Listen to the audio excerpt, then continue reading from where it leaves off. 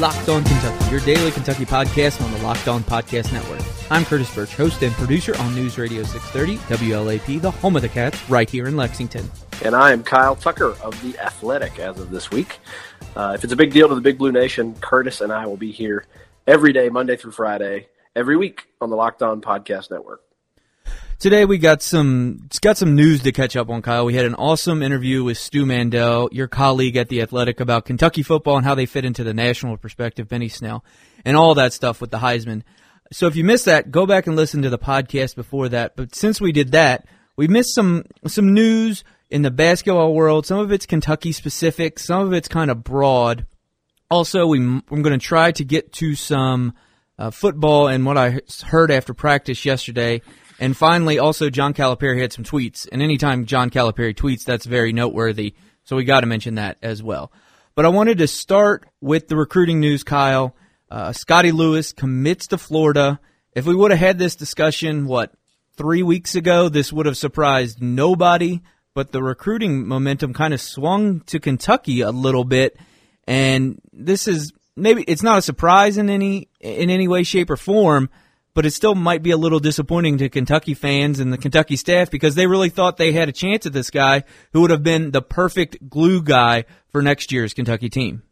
Yeah, he's a lot of fun. We talked before. He's not a huge scorer, not a great scorer, but he's just an unbelievable defender, an energy guy.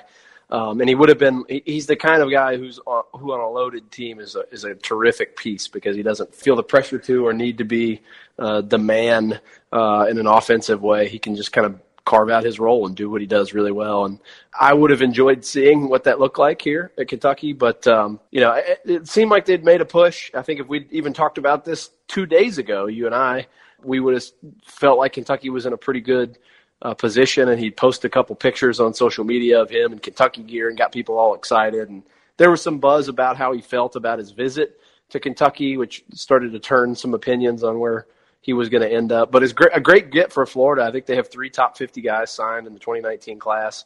And the SEC continues to load up. I mean, it's been a few years now, and it just keeps going. I mean, kind of across the board, Tennessee got a 5-star just a couple weeks ago. Yeah. Auburn. Kind of a Duke's guy that was a Duke lean, and then he went to Tennessee. Not lean, I shouldn't say. In the eyes of a lot of experts, many he thought he would go to Duke, and he ends up at Tennessee. Yeah, I mean that's what's been happening in this league. I mean, you've seen basically everybody go dip into the 5-star McDonald's All-American pool and grab somebody. Arkansas has, Vanderbilt has, Mississippi State has, all in the last 2 or 3 years. Tennessee, Georgia, kind of across the board. LSU has had the number 1 player. Didn't do much with him, but that coaching change has, I think, made a big difference there. The league is really, really good. There's a couple things. There are 3 things probably. There's a commitment to it and facilities pretty much across the league now. There's great coaches in the league, and these guys are recruiting like crazy. And, I mean, that's probably the number 1 thing, like get talent. I mean, John Calipari talks about it all the time. You can wish and wish for more veteran guys, but he'll take the more talented young guy all day. And a lot of other teams in the country and in the conference are I think, now following that pattern. That is Mike White's 3rd top 35 commitment in the 2019 class, and I believe he moved up to 4th overall. Florida did in the rankings, so he's bringing in a ton of talent like the rest of the SEC. Oscar Schwebe, we mentioned earlier this week, was also on a visit to Kentucky last weekend. His visit was a little bit kind of skewed, not the normal weekend visit. He came in on Saturday, left on Monday. The Cats Paws had an interview with his travel coach, some facts that came out. He got to go to the football game Saturday. There was some discussion of when he would get in Saturday, so he got to see that environment. That can't necessarily hurt you in recruiting. He got to go to practice a couple times and actually got to go to a class on Monday, apparently. So he got kind of the full college environment. Of course, like you always hear on these things, Kyle, he enjoyed his visit. There wasn't a ton of depth gone in by his travel coach, and probably not his place to kind of say that there. But the crystal ball has, I think it was 80 or 90% still for West Virginia. I think a lot of people feel really good about his recruitment. Yeah, it's that has been the trend. Of course, we were, I guess, a little bit wrong on Scotty Lewis. but that has been the trend. That's been all the buzz in Schwebe's recruitment, is that Kentucky has made a huge push, has made him a priority.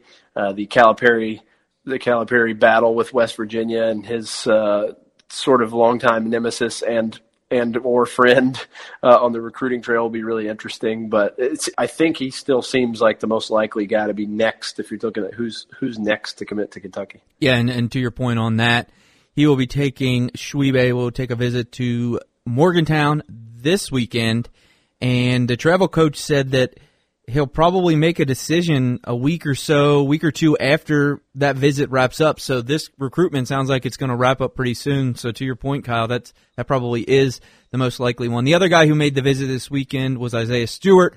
We mentioned on the podcast that Evan Daniels had logged a crystal ball prediction for Kentucky. Evan has since switched that to foggy, which means he doesn't really know. Right. And I kind of looked at that crystal ball index, and I think we said it on the podcast that Kentucky led. Well, after Evan changed his pick, I think a lot of people probably changed theirs as well because it fell, and Duke is now back at the lead with 38%. They lead over Kentucky by a little bit, but there's a ton of undecided. So it sounds like his commitment isn't coming particularly anytime soon, and it's still going to be a battle when a lot of people thought Kentucky had a great chance with him. Yeah, I mean, when the leader in the crystal ball is at 38%, I'd say there's quite a bit of mystery about him. That's not a high degree of confidence. Usually when a guy's kind of locked into someplace, that number is much higher. And they're sometimes wrong. I mean, look, Kevin Knox, I think nobody had Kentucky picked for Kevin Knox on the day that he made a surprise commitment on Derby Day. So sometimes they're wrong, but I think in his case, I mean, I don't know that anybody's wrong. I don't know that anybody really knows. It sounds like he's keeping it kind of close to the vest. But a terrific player. I think it's smart that Kentucky threw its hat in the ring for him. You wonder if it's too little too late, even as they've tried to really impress him. But we'll see. I mean, they're going to keep, I think, casting this wide net on big guys and hope to get at least a couple. They're going to need at least that many. And if they don't get that many, there's going to be a bunch of guys who have really talented seniors who've already graduated in college basketball, big men, really worried about Calipari coming to steal their guy. Well, and to that point, I don't know if you meant to do this. You probably didn't because I didn't tell you I was going to talk about this. But Adam Zagoria of Zags Blogs tweeted out yesterday that Chris Mullen was in to see Aiden Igahan, and I believe he said Tony Barbie, but someone from Kentucky will be seeing Igahan today as we're recording on Wednesday, and then Oregon will be on this weekend. So that goes to your point about the wider net, and this has kind of been a situation where there's been a lot of back and forth. Does he have an offer? Does he not have an offer? Is he a Louisville lean? Is Kentucky really going to throw their hat all the way in the ring? This is a recruitment that's going to be kind of interesting to keep following. Yeah, and I wonder too. I mean, I don't know if it's to this level of petty. I don't even know if petty is the right word, but does Calipari want to risk the perception of losing a head-to-head battle with Chris Mack in Louisville right now, this early, on a guy that, maybe he's not sold on anyway, and that I think the tea leaves right now seem to lean Louisville's way. Igahan was there on their campus, was at the downtown event they had the other night that looked really cool. They had an outdoor event where they set up a court on 4th Street for, I think, the 4th Street Live area, and had players doing dunk contests and shooting and stuff like that. And they had a guy put on a throwback jersey, dunk over one of the assistants, and looked like a really, really cool atmosphere. There were a lot of people there. Chris Mack had people fired up. He had some throwback starter gear on. I would imagine as a recruit that was a cool looking event, and a guy like Igahan, who, I think this whole world is a little bit new to him, and he's kind of blown up as a recruit. Kentucky hasn't done any of those things for him yet. So you wonder if it's too little too late. And if it is, would Kentucky even, like I said, would they even risk sort of the PR hit of Kentucky lost to Louisville in a battle, or even just give them Louisville the satisfaction of saying, hey, our new guy beat your guy. I don't know. Yeah, and it's one of those things, as we're talking about all those big guys we mentioned earlier, Schwebe and Stewart, and obviously Kentucky's still in on Vernon Carey and James Wiseman, but I kind of just walked through a scenario where if Schwebe picks West Virginia and Stewart goes with Duke, if those two things happen, Kentucky still needs some bigs, and that's why I think they're most likely probably still staying in touch with Aiden Igahan. All right, we're going to talk about the national college basketball scandal. It's not just college basketball, it's basketball overall here in a second. But first, I did want to let you guys know real quick about Vivid Seats. We all love a night out, whether it's seeing our favorite band in person or being there in the crowd to cheer on our favorite team. With Vivid Seats, you can attend the concert, show, or sporting event of your choice at a great price. Vivid Seats is the top source for tickets for all live events you want to go to. You can sort by price or look for a seat in a section and row of your choice. To make things even better, Vivid Seats is giving listeners an exclusive promo code for $20 off orders of $200 or more. Go to the App Store or Google Play and download the Vivid Seats app. Use promo code LOCKEDON for $20 off orders of $200 or more. Every purchase is backed by a 100% buyer guarantee. From the biggest concerts and games to the hottest theater, Vivid Seats has it all. Download the app and enter promo code LOCKEDON for $20 off orders of $200 or more. Make a memory that lasts a lifetime and let Vivid Seats help you get to your favorite live event. You are Locked On Kentucky, your daily Kentucky Wildcats podcast, part of the Locked On Podcast Network, your team every day. The thing that has been interesting to me about this trial that is now going on up in New York, and I'm going to quote some names that have been thrown out. If you want to, the people I've been following along with that I know are up there: Dan Wetchell, Adam Zagoria, and Jeff Brzezillo. So that's where I'm getting all this information, mainly from their Twitter accounts. So you could go check it out for yourself firsthand. But the names that are coming out, Kyle, and specifically names that are going to be in college basketball this season, like Nasir Little, Zion Williamson. I mean, it's not really fair. The names are out there. They're going to have kind of a black mark against their name before they even step foot on a college court. Yeah, and there were several guys who went through that last year. Kevin Knox had to deal with that in the middle of the season, and some other guys did as well. And it's hard to know. Did these kids do anything wrong? Did people around them do something wrong? Did nobody do anything wrong? I mean, if you want to just debate like even the morality of some of this stuff, is any of it really wrong, or is it just against NCAA rules, which are archaic and sort of oppressive? I do think it's kind of a sad thing that a bunch of teenagers who've not even started college basically are getting kind of dragged through the mud. But this scandal, when it broke a year ago, is what it sort of promised to do, to drag everybody through the mud and be an ugly, long festering wound, I think, for college basketball. And who knows how long before that thing heals up. Yeah, Jim Gatto's attorney, he basically made it evident that the plan is to show that college basketball is corrupt and they break their own rules willingly.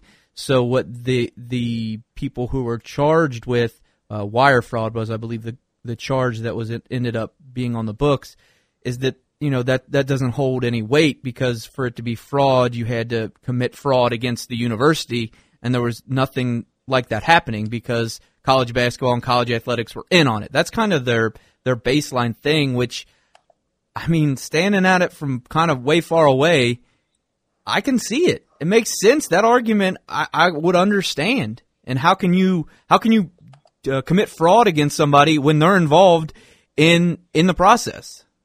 Yeah, I mean, I've always thought that argument was sort of bizarre. That who are the victims here? It seems misplaced to me, and sort of like a farce. I mean, yes, rules have been broken here. The question to me is, really, have laws been broken? Have any real laws been broken? Anything that is worth the federal Bureau of Investigation, spending 3 years to track down? Is this just all a big PR bump? It makes for a great press conference, and it gets a lot of headlines, and people are going to cheer you on for taking down the boogeyman of this, what is perceived as a slimy college basketball world, and parts of it are slimy. But I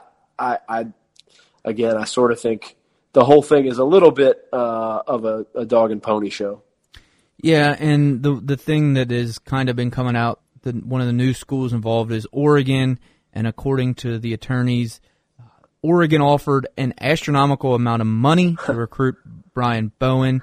And why Brian? What's amazing to me is all these people offering all this money to Brian Bowen. and I'm not trying to insult the kid, but like, why Brian Bowen? Why? I mean, is he the only guy that they could get anything on? I mean, is that why he's tied to everything in this case? I mean, it feels like it is. It feels like they latched on to one player, and now everything about this thing keeps kind of bouncing back to him, which is, talk about unfair to a kid. Yeah. It's kind of ridiculous. Like, Brian Bowen? Okay, fine. If Oregon's paying astronomical amounts of money to Brian Bowen, then I believe everybody's getting paid something, and the top guys are getting really paid because, I mean, Brian Bowen, everybody in the country is trying to give Brian Bowen a dump truck full of cash. I don't get it.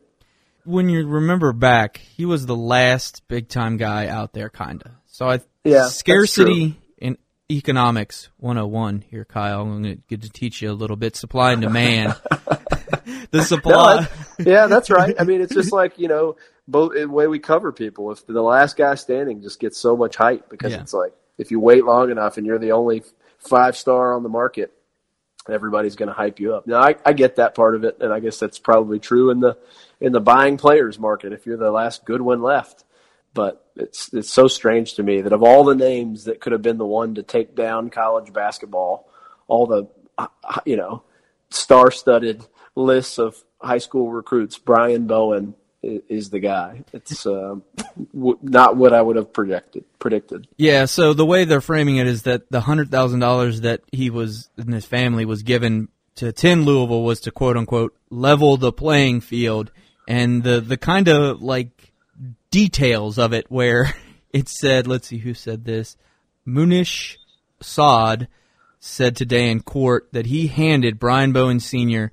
$19,400 in cash to ensure that he would go to Louisville, and that was, he knew exactly where it was. It was in a parking lot in New Jersey, and it was on July 13th of 2017. That is very specific.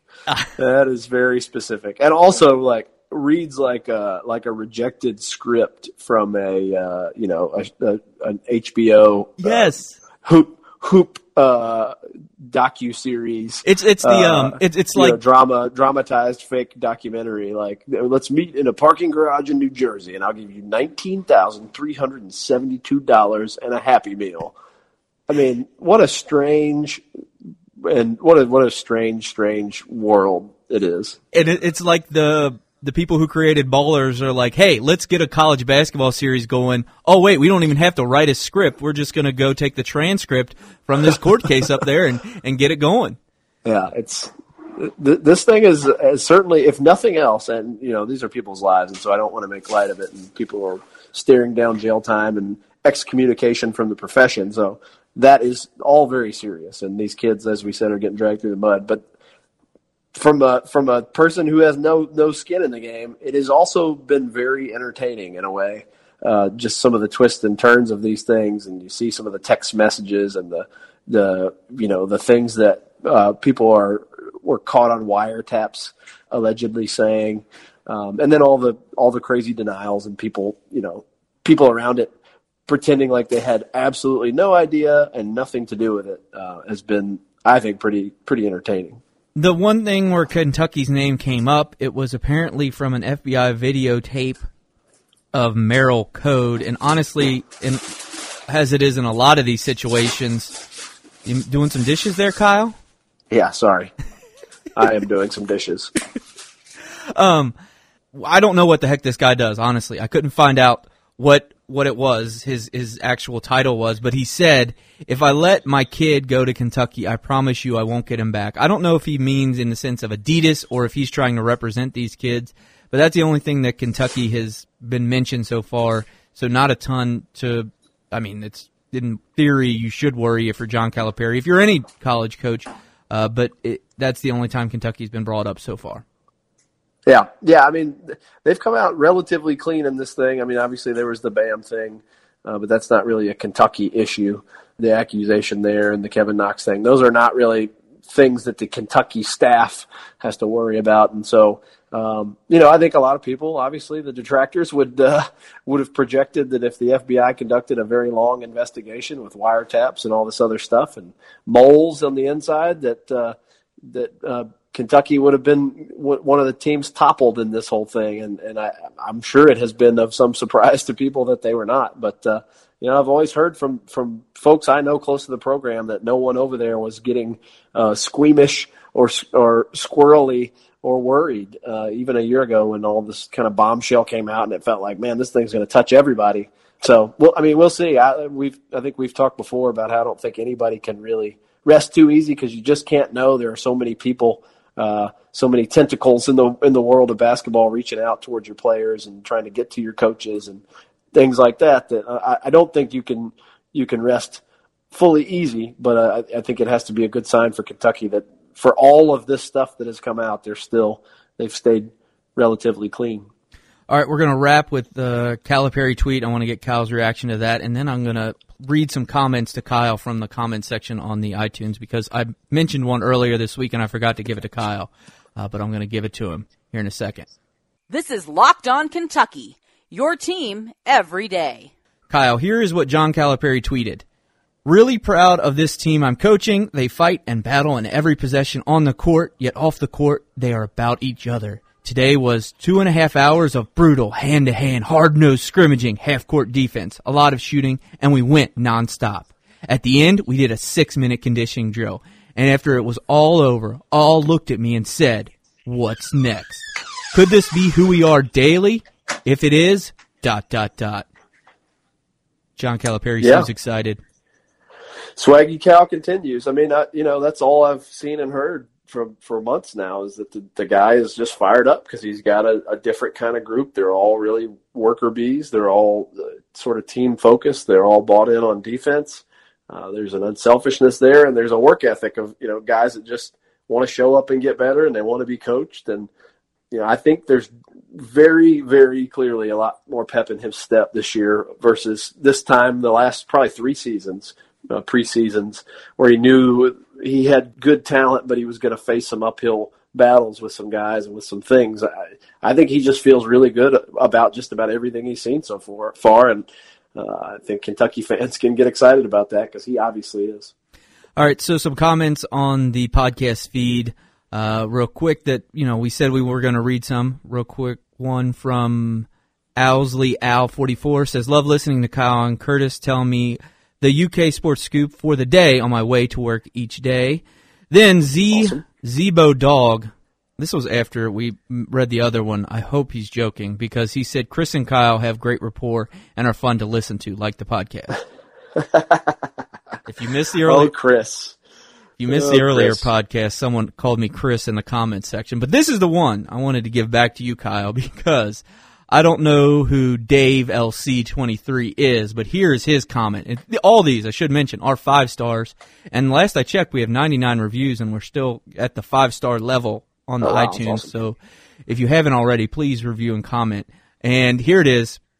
Kurt and Carl delivered timely and valuable information about UK sports. I have requested Apple supply more stars so I can rank the podcast higher. I don't remember my life before the Locked On Kentucky podcast, and I don't want to remember. It was probably a bleak wasteland of an existence. I would love to know. That's got to be one of our friends. I don't know. But whoever Dave LC23 is, thanks so much for the review, man. We really, really appreciate it. I sent out a tweet about a mailbag, didn't get a ton of responses, so we're going to roll it up and get some in next week when we do the next one. I also said we might talk some football. Didn't get to it today, but we're going to do a full football breakdown tomorrow, over-unders, preview Texas A&M, Kentucky, all that on the next edition of Locked On Kentucky. Until then, follow along on social media. Find Locked On Kentucky on Facebook or follow on Twitter at Locked On UK. Kyle, you're at? Kyle Tucker _ATH. I'm at Curtis Birch, BURCH. Thanks so much for listening to Locked On Kentucky. We'll talk to you soon. You are Locked On Kentucky, available on Apple Podcasts, Google Podcasts, or tell Alexa or Google to play podcast Locked On. Don't worry, I won't finish. You get the idea.